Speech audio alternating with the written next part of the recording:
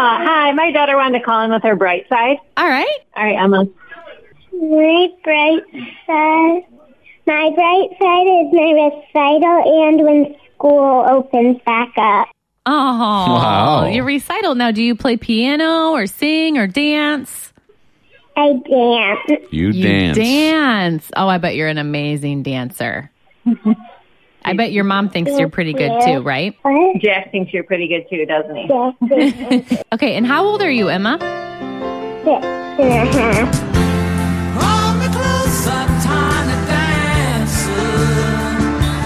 All right, so it's been since March that we've all wanted to go to a store and go shopping? Mm-hmm. So I'm going to tell you something that you probably already know, but I just wanted to remind you. I hate to say this. This is hard to say. You need me to get the bleep thing? No. All right.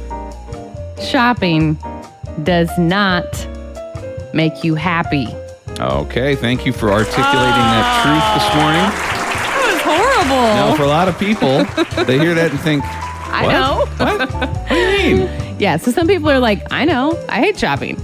Others of us who have been waiting to go to Home Goods or TJ Maxx since March are like, what in the world is she talking about? So the stores opened, like Home Goods, TJ Maxx, the stores that aren't essential, opened on, I think, Monday.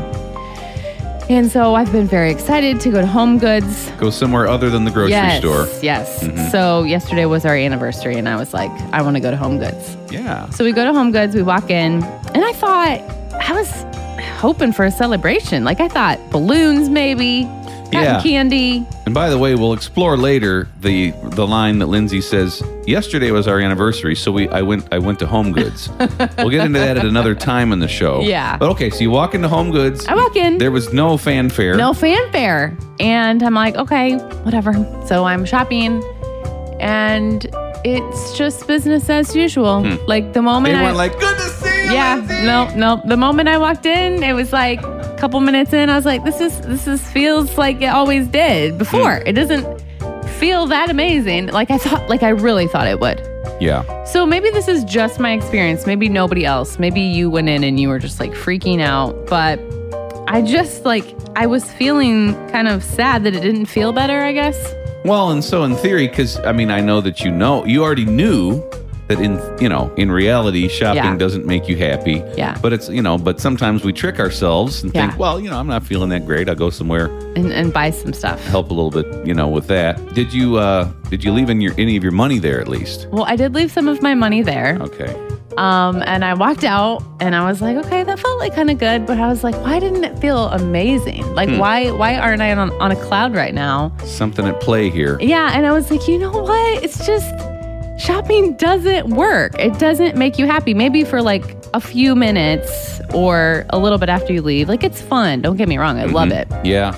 But it really is when you walk out, you're like, it didn't make me happy. What makes me happy is, the health of my family. Safety of my family right now, especially with everything going on. Yeah, gratitude. Yeah.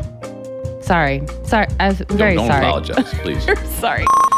Morning prayer is always a good thing. We got a great example there from Toby Mack just saying, help me to make sure that I got my right God priorities in line. Yeah. In my morning prayer today, I had to stop and say, okay, do I really want to say thank you for the ribeye steak that I had last night? Or is that too far? And what did you decide? I went ahead and did it. Oh, because completely. Yes. It was perfectly seasoned. Yeah. It was it was, just the most tender beef that you could have, nice. A 12-ounce ribeye. And so, God, thank you for this ribeye.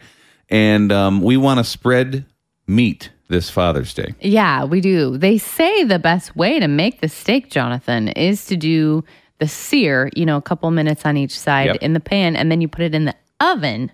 Yes. To get all those juices to stay inside. So maybe that's what they did where you had your steak.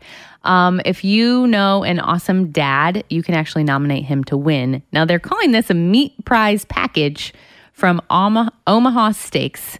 And you just tell us how awesome the dad is in your life, whether it's like your husband or your dad or your brother-in-law, whoever you just really are a fan of as a father figure.